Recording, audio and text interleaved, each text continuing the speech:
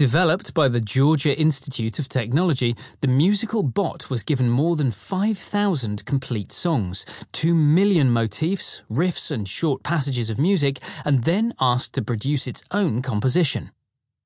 However, Freya Murray says robo-composers simply can't compete with the human touch, explaining, "Our ability to imagine and create is at the core of what makes us human, and artists will continue to express the world we live in and imagined worlds."